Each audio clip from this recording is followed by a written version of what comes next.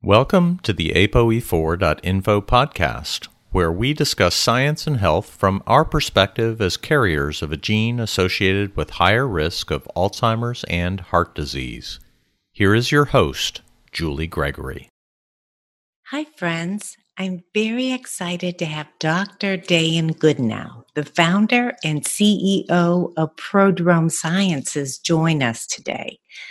Dr. Goodenowe invented a technology platform in 1999 that has been used to analyze thousands of human samples from around the world.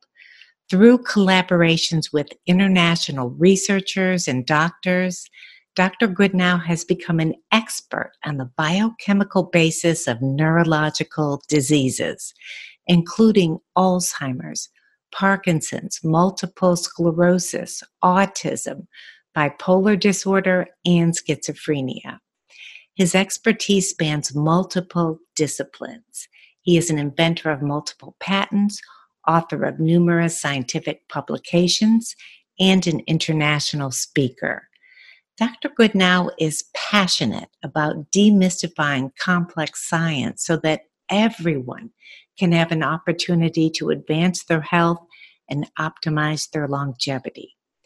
Dr. Goodenowe's technology and discoveries have allowed him to develop blood tests and dietary supplements designed for personalized health optimization, which he believes is the key to disease prevention and maximize longevity.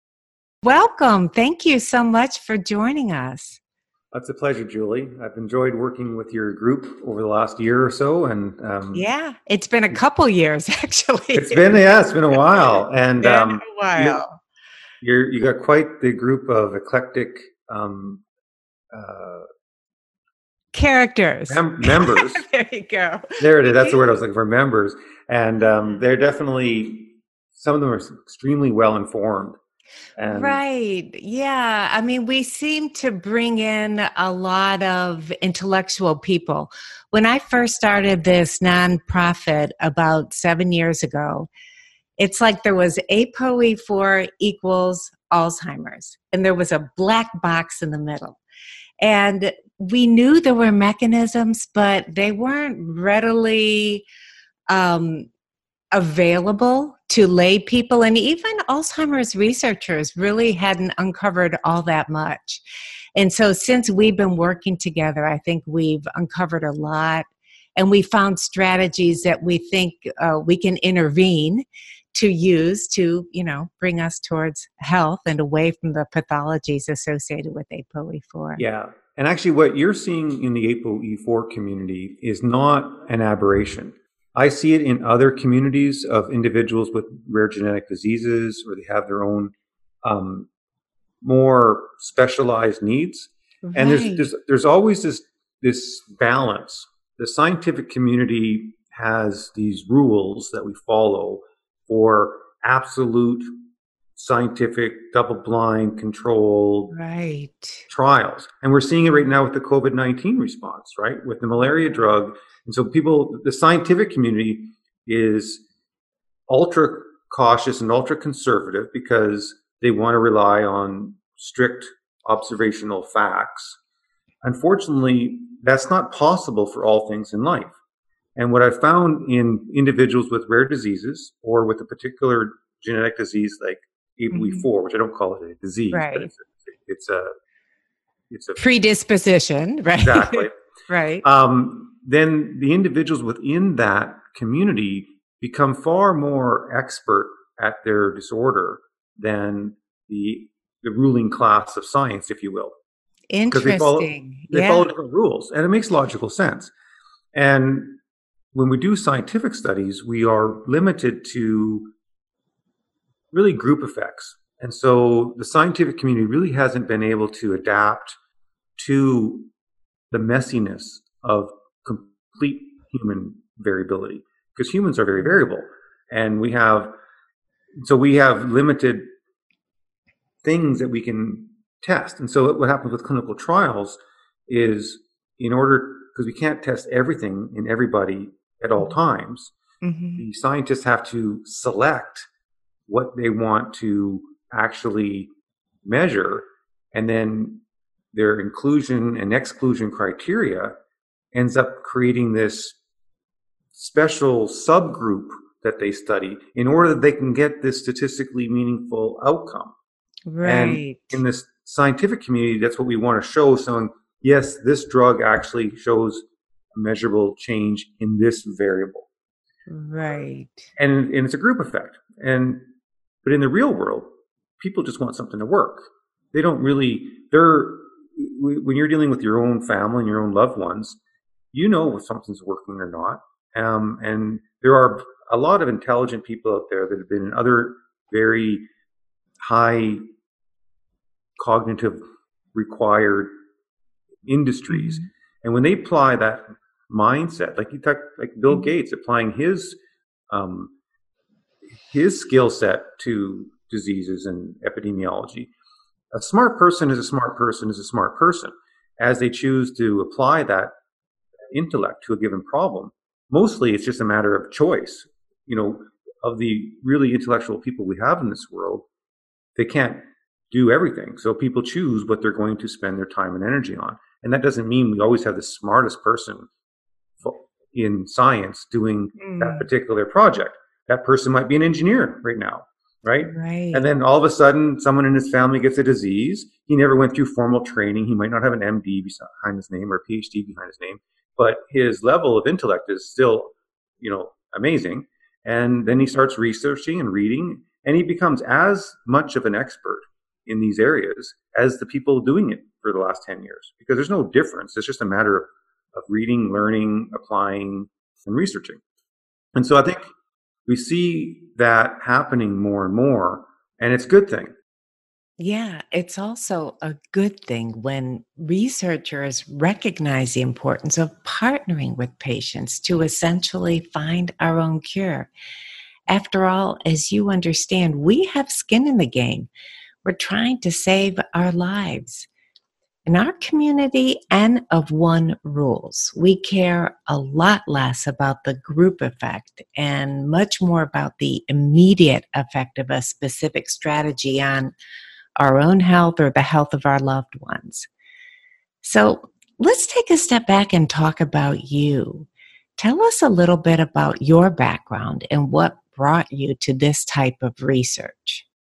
So my background is in, chemistry and biochemistry, and then further into neurochemistry and psychiatric disease in terms of the neurobiology and the neurochemistry of the brain. So that's kind of where I come from. My background is actually agriculture as well. I come from a farming background, so I'm a farm boy from Canada. Interesting. And but it's a matter of figuring things out. So I'm an actual chemist and synthetic organic chemist as well. So for me, the best way to think about this is like there's really three main levels of organization in the world that we live in. There is the biology, which is like the interaction of ecosystems, and we think of the whole organism at that level and how organisms interact with each other. Right. And we see that, right, with our pets and with animals and the world around us. Social interaction, which is really no different than biochemistry. And then you go from biology to chemistry. And so the smallest indivisible unit in biology is an organism, whether it's a virus or whether it's a bacteria, or whether it's a human being. There's an interaction between organisms. Mm-hmm. And if you go one step below that is chemistry. And chemistry is in the world of atoms and molecules. And so you can't get the smallest denominator in chemistry is the atoms like carbon and oxygen and nitrogen, which form the molecules of our body. And we fundamentally live in a chemical world. We are chemical beings, and that chemistry can be strictly organic chemistry or it can be biochemistry. And then you can go one step further, which is inside that atom, which is the physics, right? We talk about quantum mechanics, and the very essence and nature of existence is in the world of physics. and which I'm also very interested in. So, but from a human being perspective, everything that we ultimately do comes down to chemistry. Other than, even some, you can talk about physics with energy metabolism. Like, obviously we have, there's a electromagnetic fields and energies that also are interacting in our world and interact with our human body and so on. But so for me, chemistry is the one thing that you really have the most control and power over, because that's the three-dimensional world that we live in. So that's kind of, for me, trying to understand how the world works, really comes at it from a chemistry perspective. How are the molecules in our environment interacting with each other? And then when you take that from one logical progression to the next, and you start trying to understand how the human body works, and how, at a philosophical level, what really is the essence of a human being, and you deal with the neurology and your physical structure. But we're really fundamentally biochemical reactors, right? Like, we eat carbohydrates and proteins and fats, and we convert that into small molecules. And those small molecules, whether they're protein, peptides or amino acids or lipids, they get circulated through our body and they get deposited in our membranes and keep us alive, right? Like, we're not really like a plant where we take sunlight and water and we grow. We physically have to seek out nutrients and build our body. And for a great period of our life, this system works incredibly well. Like, most people will say, they don't really have a whole lot of complaints in their 20s to 40s, really. It's right. Like, as we age. Right. And well, and that's the other thing. So when you talk about, so we don't really have to create something. We actually have a pretty good working prototype of what health is. And so that's kind of where, for me, the logical progression has been. So I've always been enticed by chemistry. As soon as I understood chemistry going through, high school, then I was bitten by that bug. And then one thing just led to another. So that's a very long answer to your question. No, I enjoyed hearing the backstory of what led you to ultimately create your metabolomic testing. Yeah. So the interesting about metabolomics, okay, is that people think of, and now we get into the human body and human, we have our genes, we have our proteins and our small molecules. And then, so all the organisms of the world have a genotype, and that genotype drives structure, but all of the proteins in your body come from the genome. Okay, so when we talk about, I don't know how philosophical we want to go. We can talk about different things, but the organizational structure of our being can be broken into three categories: is your genome, your proteome, and the small molecules are the three main areas. And so people, and we don't always understand them, and quite often they're misinterpreted in the wrong way.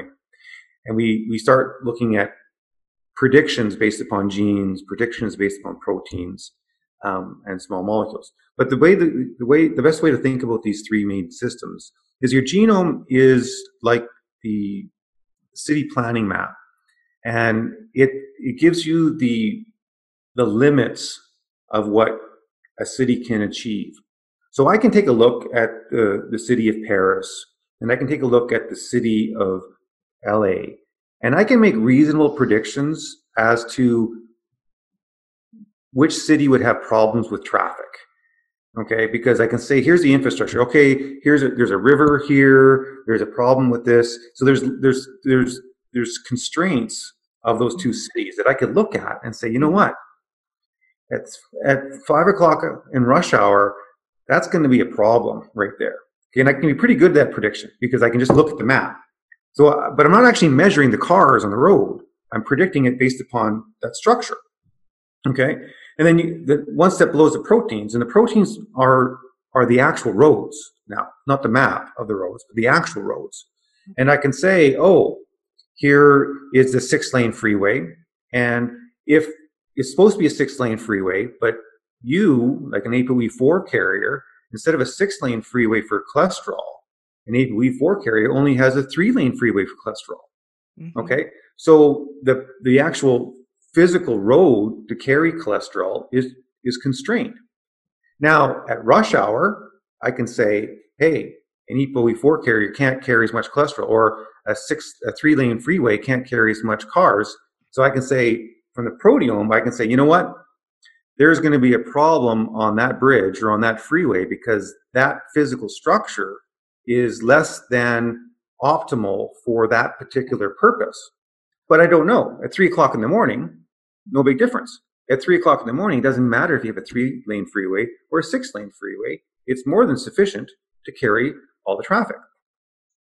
Small molecule chemistry, which metabolomics are, is we measure the cars on the road. Okay, and it's unrelated to the genome.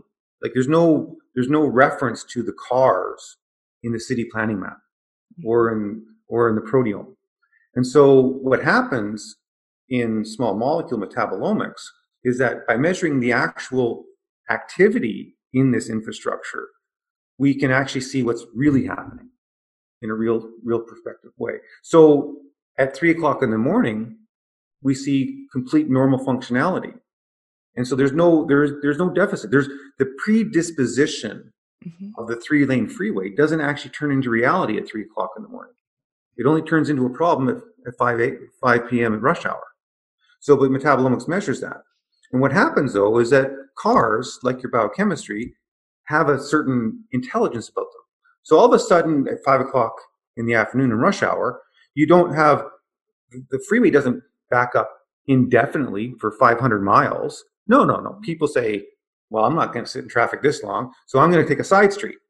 And so all of a sudden, at 5 o'clock in the afternoon, in rush hour, in an ApoE4 carrier, like a 3-lane freeway, you now have a bunch of cars on roads and systems that they're not supposed to be on. Because the system tries to equilibrate, tries to say, okay, whoa, I got way too much traffic on this freeway. I got to move some of these cars somewhere else. And it's not really intelligent, just people do that, right? They're just going to say, well, I'm not going to wait in traffic. I'm going to go this way and that way. And so all of a sudden, all these side streets have a whole bunch of cars on them that you don't normally see. And when you measure that, you can actually say, whoa, if there's a whole bunch of activity where there's not supposed to be activity, why is that?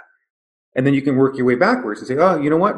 The reason why I got a whole bunch of cars on the side street is because the freeway's blocked. And that's what metabolomics allows us to do. And then as you go further in that system, you can say, well, then I can optimize. I can say, you know what? I can find out, I can make sure biochemically, back to your N of 1 concept, that if I have only a 3-lane freeway, say for mitochondrial insufficiency, then I'm going to make damn sure I don't overload that system. And so if I can manage my biochemistry in a manner, which is what you are doing, right, with the ApoE4 community, you're saying, you know what, we have a cholesterol situation, so let's make sure we handle all these other things so that we don't need that extra capacity. And then the ApoE4 genotype becomes silent for your whole life. It's like you never ever had it. And that's the same thing. So that's what metabolomics is about.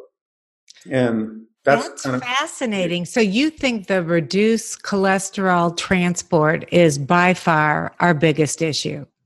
It is the biochemical mechanisms of the E4 protein, period. Right. Now, how it cascades into other systems, but that is fundamentally the core biochemical difference. Right. And that may translate into different things, into membrane structure, into other protein activities that are dependent upon cholesterol levels. And remember, we have limited windows. Like we measure blood supply, we measure things, and those are inferences to what's going on behind the curtain.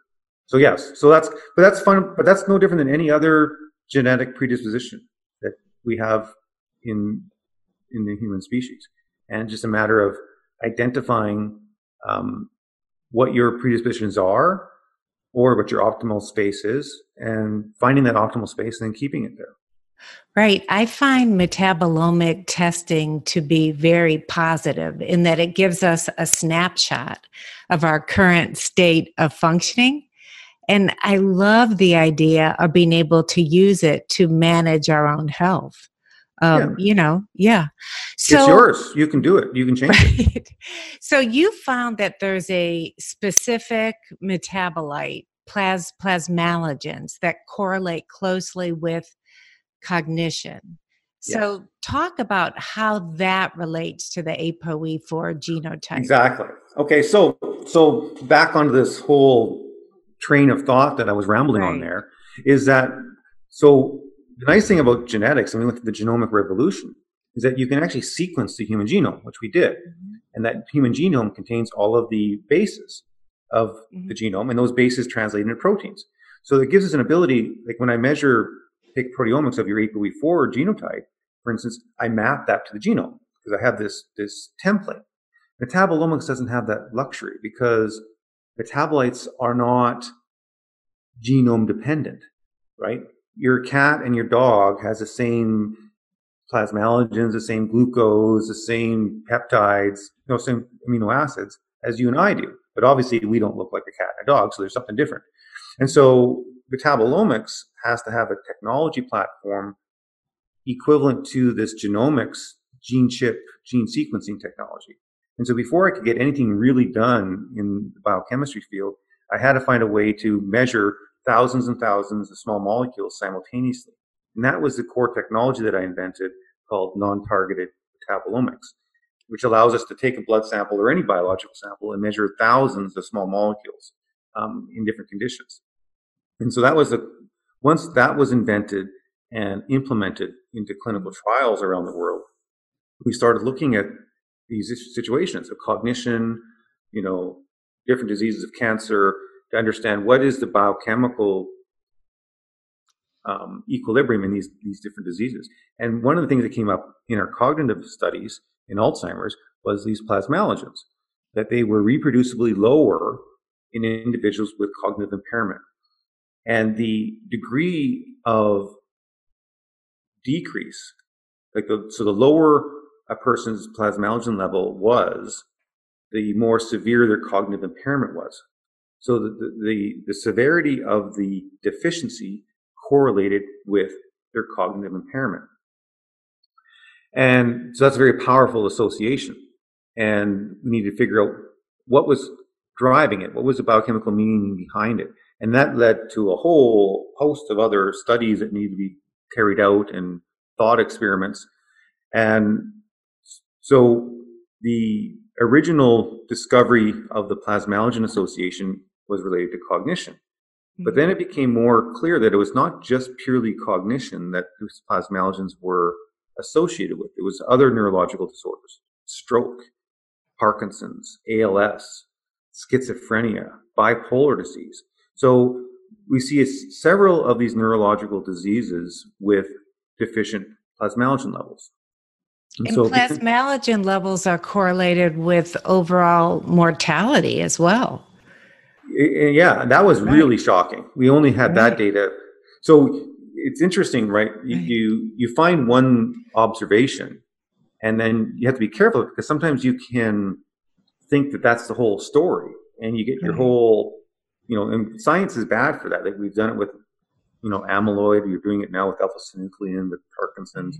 We get obsessed by one finding, and sometimes we don't do a very good job of expanding. Like for instance, ApoE4 genotype. Okay, before this whole cognition thing, it mostly was related to cardiovascular disease and heart disease issues, and you hardly ever hear about that now. Okay, like it's become such a poster child of Alzheimer's disease, that most people don't even realize that really a lot of the data originally was on the cardiovascular side.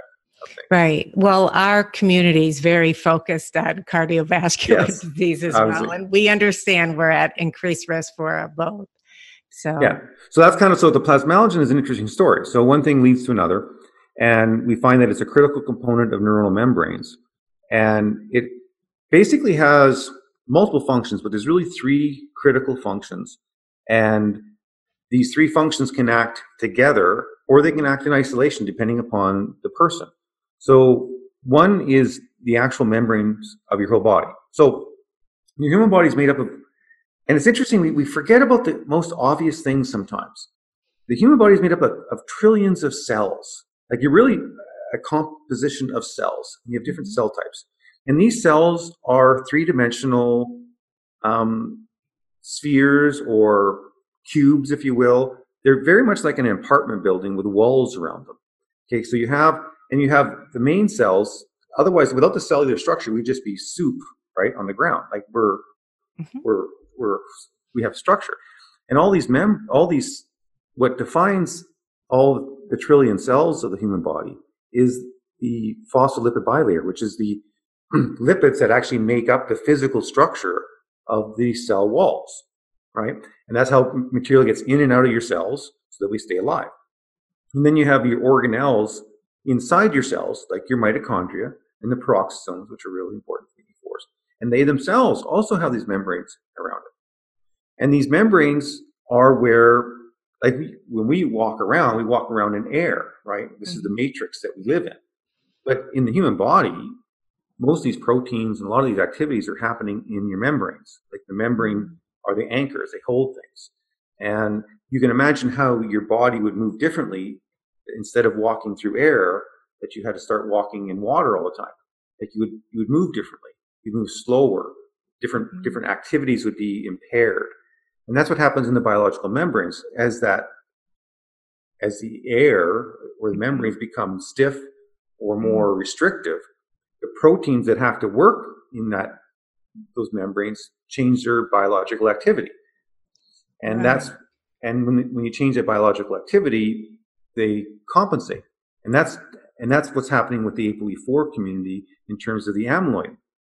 And what happens with ApoE4 is the impaired ability to export cholesterol out of membranes ends up with an increased cholesterol composition in the membranes, and that increased cholesterol causes those membranes to be a little more stiffer. And when they're a little more stiff, the enzymes that process amyloid, which is the amyloid precursor protein, it shifts at equilibrium to the bad protein, which is the beta secretase, from the good protein, which is alpha secretase. Right. And so when you shift to more beta, then you get amyloid formation. And so it's, since ApoE4 carriers have a predisposition to reduce cholesterol clearance, then they have a predisposition to increase amyloid. And so when you look at the cascade of risk in the E4 community, E4 leads to cholesterol, leads to amyloid. So if I measure the amyloid levels in the human brain, I don't need to know your E4 I don't need to know your E4 levels. It's irrelevant at this point in time. So E4 predicts amyloid, which then the amyloid itself is a biomarker of impaired membrane structure, which leads to impaired neurological function. So of the three things, talking long, is that the plasmalogens are critical for membranes and membrane fluidity and membrane structure and function. That's one. The second one is, and the reason why the cognition association showed up so fast as the most powerful association, is the plasmalogens are also involved in a very specific membrane function, which is the vesicular release of neurotransmitters. So the neurons of our body, because we're not an electric circuit board, we're a biochemical circuit board. So in order for signals to pass and communication to occur in the human body, this communication is all biochemical. Little chemical molecules go from the one neuron to another neuron, and how that happens is they have to get released into the synaptic cleft and to the next. The release of neurotransmitters is actually dependent upon plasmalogen composition. Plasmalogens are required for neurotransmitters to be released. And that's the second most functional aspect. And the third one, which actually gets a lot of, when you Google plasmalogens and the historical aspects of plasmalogens, is that they're very potent antioxidants and free radical scavengers. And they're by orders of magnitude, they've scavenged more free radicals and oxidative stress than all other antioxidants in the body combined, by far. It's your body's go-to antioxidant. And we make a lot of it. And that's the other thing with plasmalogens, is they're not talking about some trace little molecule that's some real esoteric peptide or protein. No, we're talking about something that makes up like 20% of your brain. It's high concentrations in your heart, your lungs, your kidney, your retina. So your body actually has the ability to make a lot of these plasmalogens. And not only do we make a lot normally, we use a lot. It's designed, the vinyl ether bond, special feature of the plasmalogen, is designed to protect other molecules. And you normally have the ability to make a lot of them. And what we found is that over time, with other diseases, at some point, you can get your ability to manufacture these plasmalogens is less than your daily need of them. And once that balance becomes out of balance, then your plasmalogen levels start to deplete. Like they start bleeding out of your brain essentially. And then that rate of decline is dependent upon the delta. How are you 5% less than you need, or you need 10%, or if you're only making 50% of what you need, then the rate of the plasmalogen depletion, that rate is dependent upon the relative difference between how much you make versus how much you use. And so that's where. Right. So yeah, well, before we dive into strategies to raise plasmalogen levels, which is our ultimate goal, tell the listeners about what you found with ApoE genotype. So you found ApoE2 carriers, for instance, they tend to have the highest levels of plasmalogens, whereas ApoE4 carriers on average tend to have the lowest levels. Actually, there actually is no. That's actually really good you brought it up, because let me correct that, because there is no association between genotype, ApoE genotype, and your plasmalogen levels. What the association is that the risk of dementia, according to your ApoE genotype, is dependent upon your plasmalogen level. So what that means is if you're an E2 carrier, you can have low plasmalogens and not get dementia. But so if I look at humans and if I correlate their genotype to their plasmalogen levels, there's no correlation. Okay, there's no relationship between plasmalogen levels and ApoE genotype. Okay. Which is very hopeful, but you do see trends, right? No, what we see is what's important is that when you want to overcome the risk associated with E4 genotype, right? That's what we're talking about here. So an E4 carrier with high plasmalogens, okay, does not have increased risk of dementia. Okay, so the high plasmalogens protect the E4 carrier from cognitive impairment. We love that. Okay, so, and the level of plasmalogens required for that protection, that the level required is dependent upon your genotype. So if you're an E3 carrier, if you're an E3 carrier, you need, these are not, don't quote me on the exact numbers, but numbers. If you're an E3 carrier, say you need 50% you need to be at the 50th percentile to be protected. And if you're an E4 carrier, you need to be at the 80th percentile. If you're an E2 carrier, you could be at the 30th percentile and be okay. And so the issue really is how much plasmalogens do you need is dependent upon your genotype. So, got it. So an E4 carrier needs higher plasmalogens than an E2 carrier. And an ApoE4 homozygote may need even higher levels. Exactly. Okay. So, of course, your metabolomic testing can show us what our plasmalogen levels are, but what about other surrogate biomarkers for people that don't have access to your testing? So the things that we can do, so the plasmalogens are manufactured in your peroxisomes of the body. Right. And so we know what correlates with good plasmalogens. So if you have high HDL levels and you have low triglyceride levels, that's usually an indicator that you probably have good plasmalogen levels. And the reason for that is that the plasmalogens are transported on HDL particles in the body. And we find that there's a correlation. We've done this work in humans where the people with high plasmalogens will have high HDL. And I tell people, don't focus on your LDL unless you have really, really cholesterol transport issues, like you have really, really high cholesterol. I typically ignore LDL. Mm-hmm. Only focus on HDL, because people with good peroxisomal function will have higher levels of both LDL and HDL. Right. Okay, and so as we get older, cholesterol is actually made from molecules in the peroxisome. So the peroxisomal beta oxidation creates acetyl-CoA, and that acetyl-CoA is used for cholesterol production in the human body. So people that have good functioning peroxisomes will actually have naturally higher levels of cholesterol, but they usually have naturally high levels of the good cholesterol, which is HDL.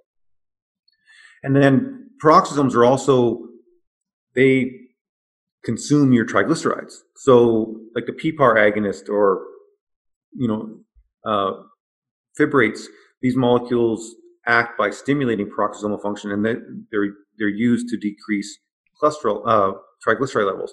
Same thing with essential fatty acids. So the free DHA and EPA, they act as peroxisome stimulators, and when they're consumed, one of the outcomes is reduced triglyceride levels.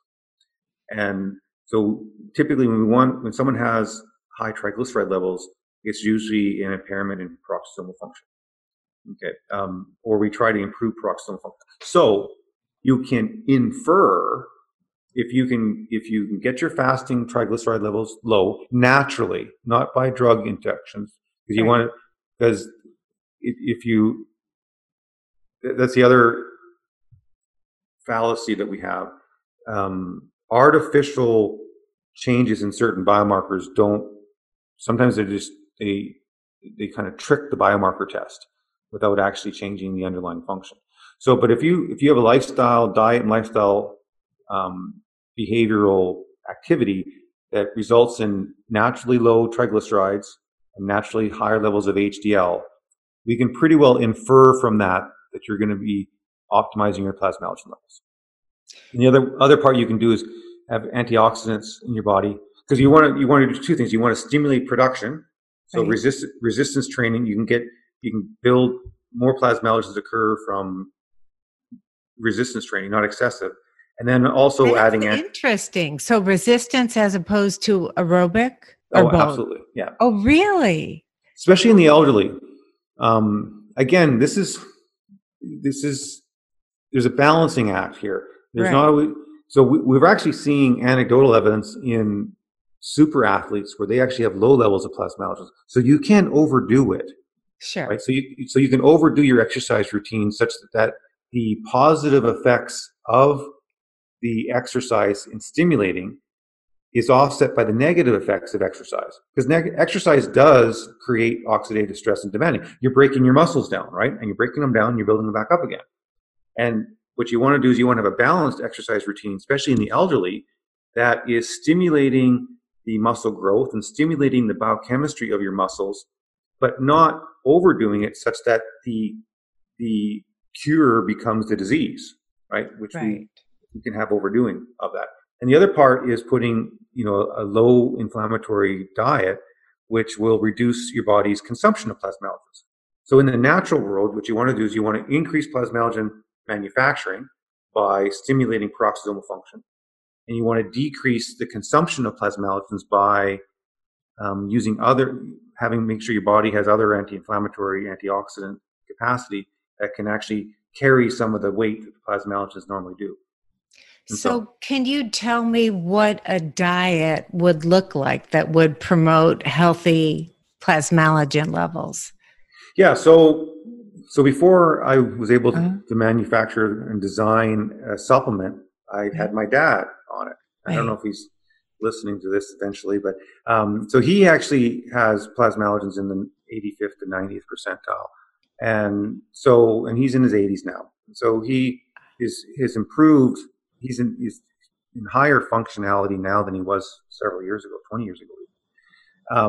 And so the routine that I had him on was moderate resistance training, 3 or 4 times a week. He has a little weight room in his basement. And then stimulate peroxisomal function with an omega-3 supplement, like a DHA, mostly DHA. And then try to reduce oxidative stress and demand through just natural supplements like coenzyme Q10, which is healthy for your mitochondria, and acetylcysteine, which helps dealing with inflammatory issues, and acetylcarnitine, those type of little basic things. Nothing in an overdosing situation. These supplements are used not for direct pharmaceutical therapeutic effect, but just to make sure you have enough of it around when you need it. And those levels came up and his function improved. And then that's, but we ultimately, there's a limit to what you can do naturally. And since our epidemiology studies, within our studies in humans, we're limited to the natural variability in humans. We're limited to, how many people have really high plasmalogens, 5%, 10%, right? But we can't get beyond that because we're just dealing with the natural distribution. And we have people with very, very low levels, okay, and that's where the mortality and that happens. So now that we have the ability to specifically target these certain systems and bring everybody up to protective levels, we don't really know what the true optimal level is. We do know that you can't really overdose on plasmalogens because it turns into food, in a normal way. But so I want to talk about your supplement, but before we do, was there a specific diet that you had your dad on, or that you yourself use? Well, just kind of making sure you have your basic ingredients. We're farm boys, so we have a regular meat and potatoes type diet, eggs and meat, and then kind of try to keep the processed carbohydrates down to a minimal. So it's kind of your mini paleo kind of concept where it's meat and vegetables and just a balanced diet. Well, the eggs and the meat are great sources of choline, which is very important. That's important, and people are. That's one of the main deficiencies that we find in people that they don't know they have. And even what we're finding too is that even people that have their diet looks like they have enough choline in them, they're still choline deficient, which we don't like. They're consuming them. So the choline supplementation or ethanolamine supplementation. Okay, so both are balanced. We need both of those in our diet. Actually, ethanolamine is the molecule that you can't actually get. You have to get it in your diet. Choline we can actually make from starting material, but the energy required to make choline is quite high. And so, anyways, choline is another. We're identifying certain nutrient deficiencies that they wouldn't fall into the category of vitamin C and scurvy or vitamin D and rickets, like the kind of severe deficiencies that actually cause an observable outcome.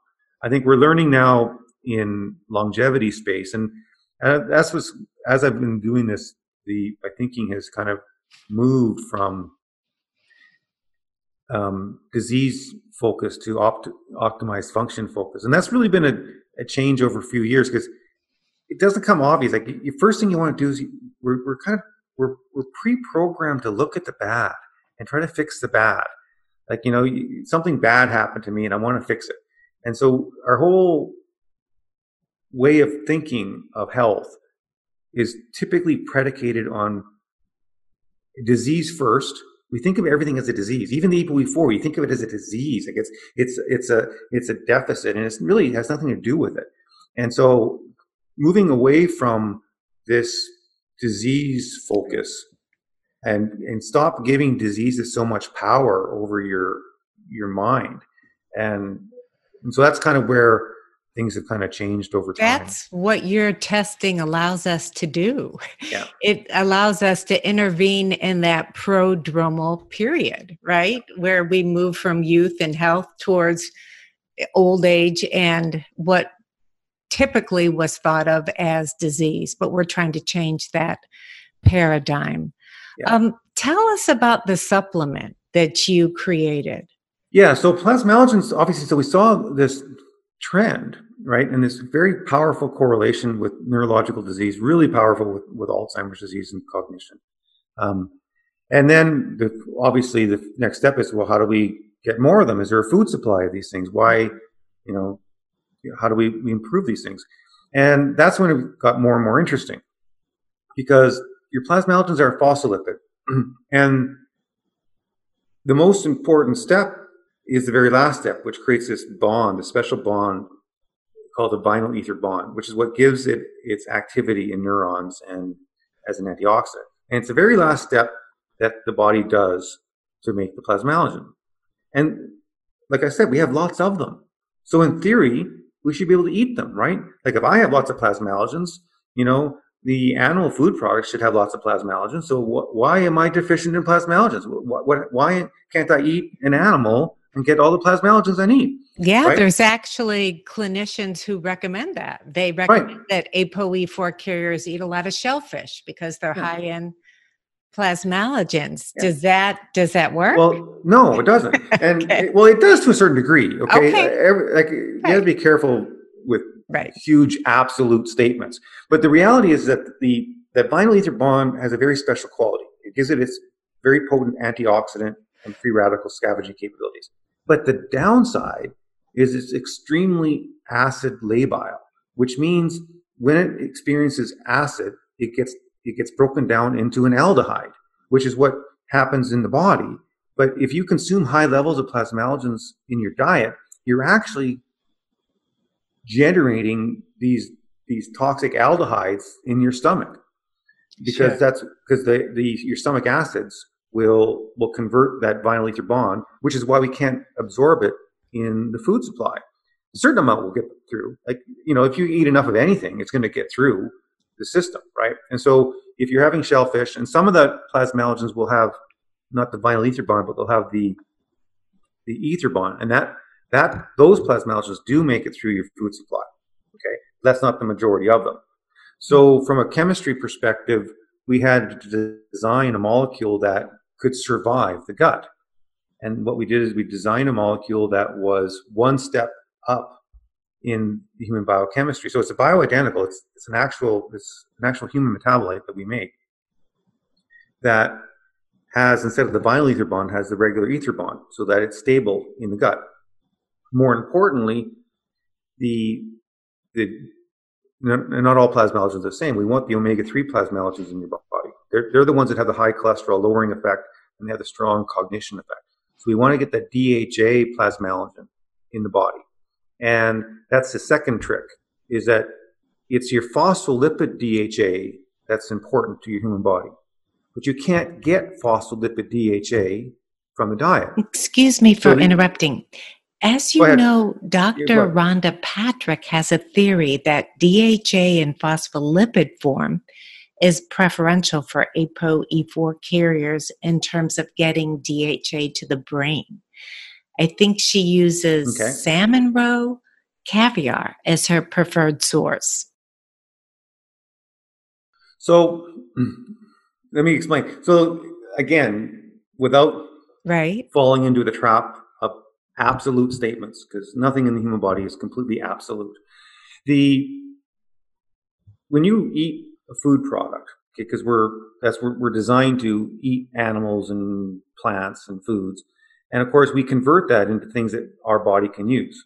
So our digestive tract has a number of enzymes and processes that it uses to ensure that just the critical components of these food products enter our system. So one thing is fats, like triglycerides. So when you get triglyceride levels, measured from the doctor, It's exactly the same as triglyceride in your food supply. So your salad oil is a triglyceride. Okay, that's oil. It's fat. And so fats are triglycerides, which means they have a glycerol backbone with 3 fatty acids. But triglycerides don't get absorbed into your body. Okay, what happens is that your stomach and your intestines digest it using what's called lipases. And they first take off one fatty acid, which is at the SN1 position. Then they take off the second fatty acid, which is the SN2 position. And then what's called a monoacylglyceride is what gets absorbed into the bloodstream. And that gets circulated, and then your liver puts the fatty acids back on to the triglyceride to send it to your adipose tissues. And so there's a disconnect, right? So the triglycerides in like the fatty acids, like the omega-3 DHAs, if you take a classic fish oil supplement, it's going to have DHA on a triglyceride backbone. But that triglyceride doesn't go into your body, the monoacylglycerol. And then the free fatty acids the regular pool of the human body is used. So obviously triglycerides, you will over time increase your DHA levels. That's normal. So phospholipids are metabolized a different way. Okay, when you eat phospholipids from a food supply, like an animal source, the phospholipase actually cleaves off the SN2 position, which is the DHA, which is where the fatty acid that you want is. And so you absorb what's called a lysophospholipid. And that lysophospholipid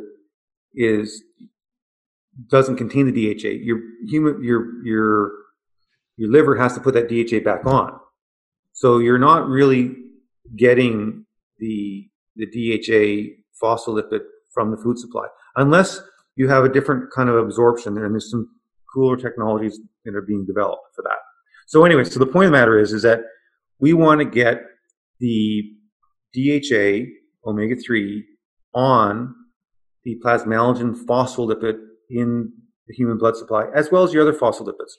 So we designed a molecule specifically to do exactly that. So it's metabolically engineered based upon human biochemistry to do exactly that. So the molecule that we designed for a supplement is an alkyl glycerol. So it's like a triglyceride, except that it has the plasmalogen bond at the SN1 position, which is stable in your gut. Your stomach does not digest that. That's what the big difference is. And the second big difference really is that we put the DHA molecule at the SN2 position. So unlike a triglyceride, you get a monoacylglycerol being absorbed, because in a triglyceride, the SN1 and SN3 positions are exactly the same. They look, you can't tell the difference. But in a plasmalogen glyceride, which we have, the SN1 position has the ether bond. So, which means is that instead of a monoacylglycerol that gets absorbed in the blood supply, we actually get the DHA at the SN2 position absorbed. And so that gets directly converted into a phospholipid, and that DHA is conserved through the biochemistry of the body. And that's why we can selectively elevate a particular plasmalogen species. So and so have you tested in humans who take your supplement if their plasmalogen levels are indeed increasing? Yes. Okay. So we've done that. So we can double plasmalogen levels in 24 hours. Wow. Yeah. And so 6 of us took a large dose because, fundamentally, I did this for myself, right? So I'm obviously the first. I'm the N of one first user for this stuff, and so so we have measured several people. Actually, 6 of us did a formal trial of ourselves, and we doubled our plasmalogen levels of the actual target, the DHA. So the plasmalogen supplement is almost 100%. It's a high concentration of your omega-3s, DHA, and a little bit of EPA in it. And that will convert directly into the DHA plasmalogen. And the DHA plasmalogen, which is our target, doubled in 24 hours. How much did you have to take? Well, we took a little bit higher dose. We took 100 milligrams per kilogram, which would be about 10 mils, like about half. we sell the bottle in a 30 ml bottle, which is for a month's supply, approximately 1/3 of a bottle. Ooh, you're a brave man. It's just oil. It's not a big deal. Right. No, I say that because I have tasted it. Well, I have great news for you. It's not horrible. It's not. Oh, it's horrible. No, you can say it. You can say it out loud. It's horrible. Well, I actually think the taste is improving a little bit. Is that my imagination? Well, it's not your imagination. From the first batch to my second batch, I see a definite improvement. Yeah, and the next batch you'll love. We just went to 100% vegan supply, so it'll be 100% vegan. It should have problem is getting DHA, the omega-3. Sourcing that is difficult because there's really no efficient way to chemically make it. So we do rely on food sources, and a classic source is from fish products. Sure. So our initial, and we have to take fish products, and we need because it comes in triglyceride form. So we use fish products to get the DHA, or we did when we did all the original design. So now we've been able to source a really high purity algae source, and so now we use that for so we'll be 100% vegan. It should be, we'll know it's going through final QA right now, and but the next round of product should be 100% vegan. It should have zero fish taste or smell whatsoever, and have really interesting. Okay, but it's still going to do the same thing, concentration.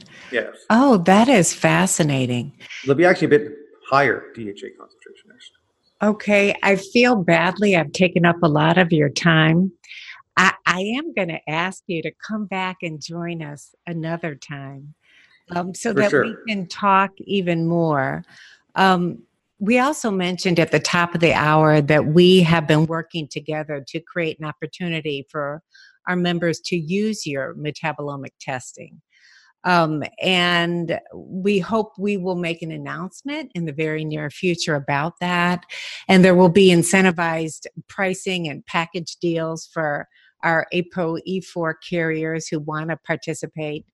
And in addition, we're creating a online software platform. Well, we're not creating the platform. We're using an existing platform so we can capture other data points. But basically, we want to help members of our community do self-directed research. Yeah. And it occurs to me that using your supplement would be an excellent example of that. You could get baseline metabolomic testing, use your supplement for a couple of months, and then repeat the testing. Absolutely. And we're a huge supporter of the N of 1 individualized work. And we do believe ultimately human health is going to benefit from large numbers of average users sharing their experiences and systematically improving their biochemistry. And most people, you can't fix what you don't know. Right. And that's the fundamental thing. And you need to know what to fix and before you get sick. And so that's the whole concept of us is, let's measure this biochemical system of ours, look at the equilibriums, optimize them, and let's not wait for a disease to occur. Like, we know what it should look like. We know what a good working system looks like. And let's do it. And then don't worry about it. And then as you learn as you go forward. Right.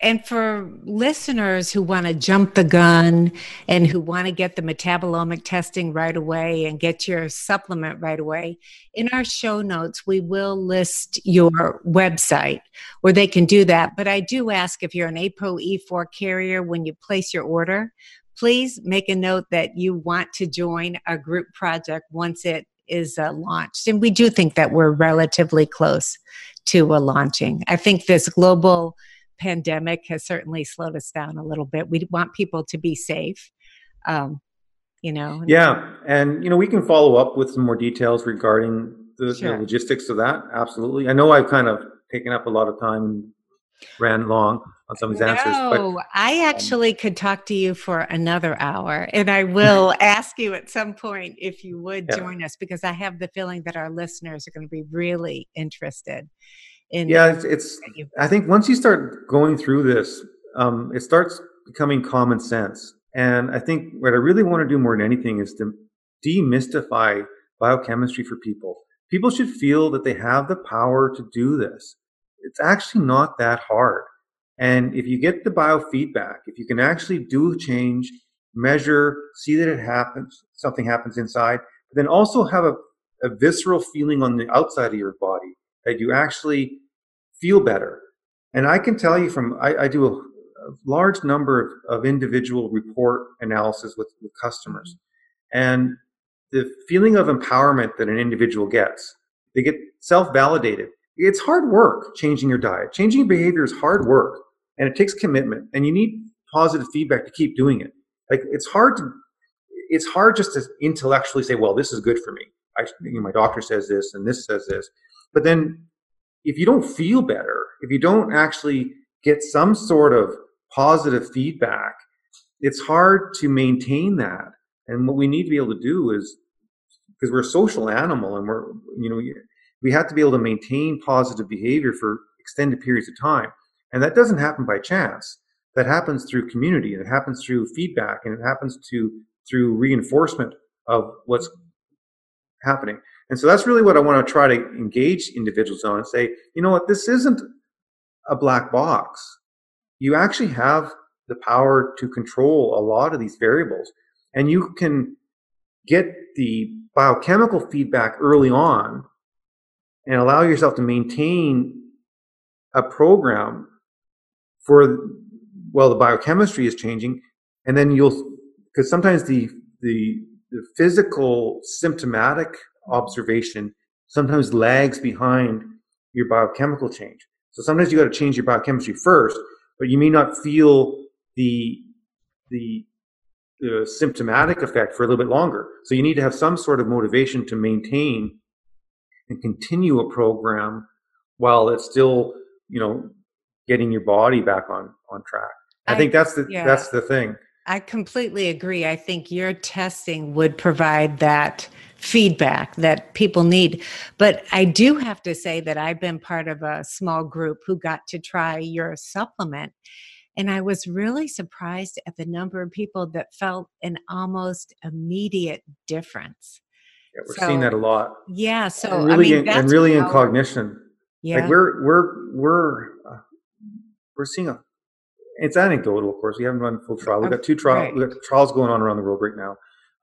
But people with cognitive impairment, their caregivers, we're virtually 100% of them are saying they're seeing improvement in engagement, in awareness, in interaction, cognition. So we're seeing some pretty amazing, individual observations. That kind of N of 1 feedback is really helpful. I mean, so you have a really good idea of what you're going to see when you eventually analyze your data from the clinical trials. Well, and what's so important, it's we have been programmed not to expect real improvement in our lives. Okay? Like the whole Alzheimer's is a really good example. The idea of improving function is really way out there. Like as a scientist, you'll never say that out loud, because our whole purpose of Alzheimer's and dementia is to reduce the rate of decline. No one really even talks about improving function and maintaining an improved function. Like to say that out loud, you're crazy. You're shunned by the community. You're off the reservation, right, in terms of like you're taught, and I apologize for that. That's an old country saying. But you're just not in the norm. You're not part of the normal group of thinking. And and what we're seeing is improved function, and we want to improve some function and maintain it indefinitely. And that's where we can talk about the difference between longevity science and mortality science at some later date. But that's really it's an entirely different change of mindset. It's saying, let's not take this defeatist attitude regarding human health. And I think we've been really programmed into a defeatist attitude.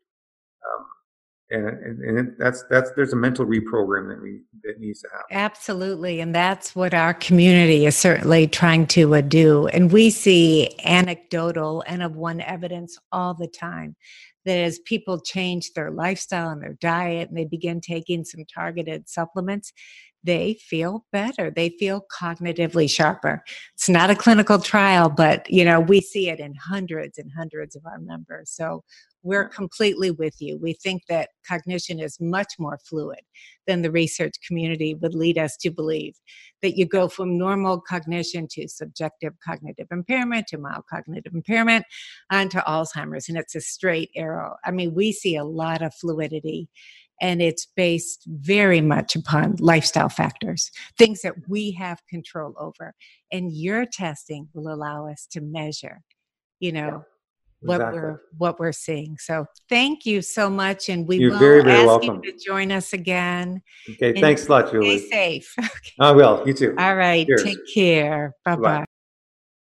The ApoE4.info community of citizen scientists is on a mission to learn what strategies move us toward vibrant health and away from the pathologies associated with our high-risk gene. If you're another carrier or suspect you might be based upon family history, or even if you just want to learn how to protect your brain and heart, be sure to check us out on the web at apoe4.info.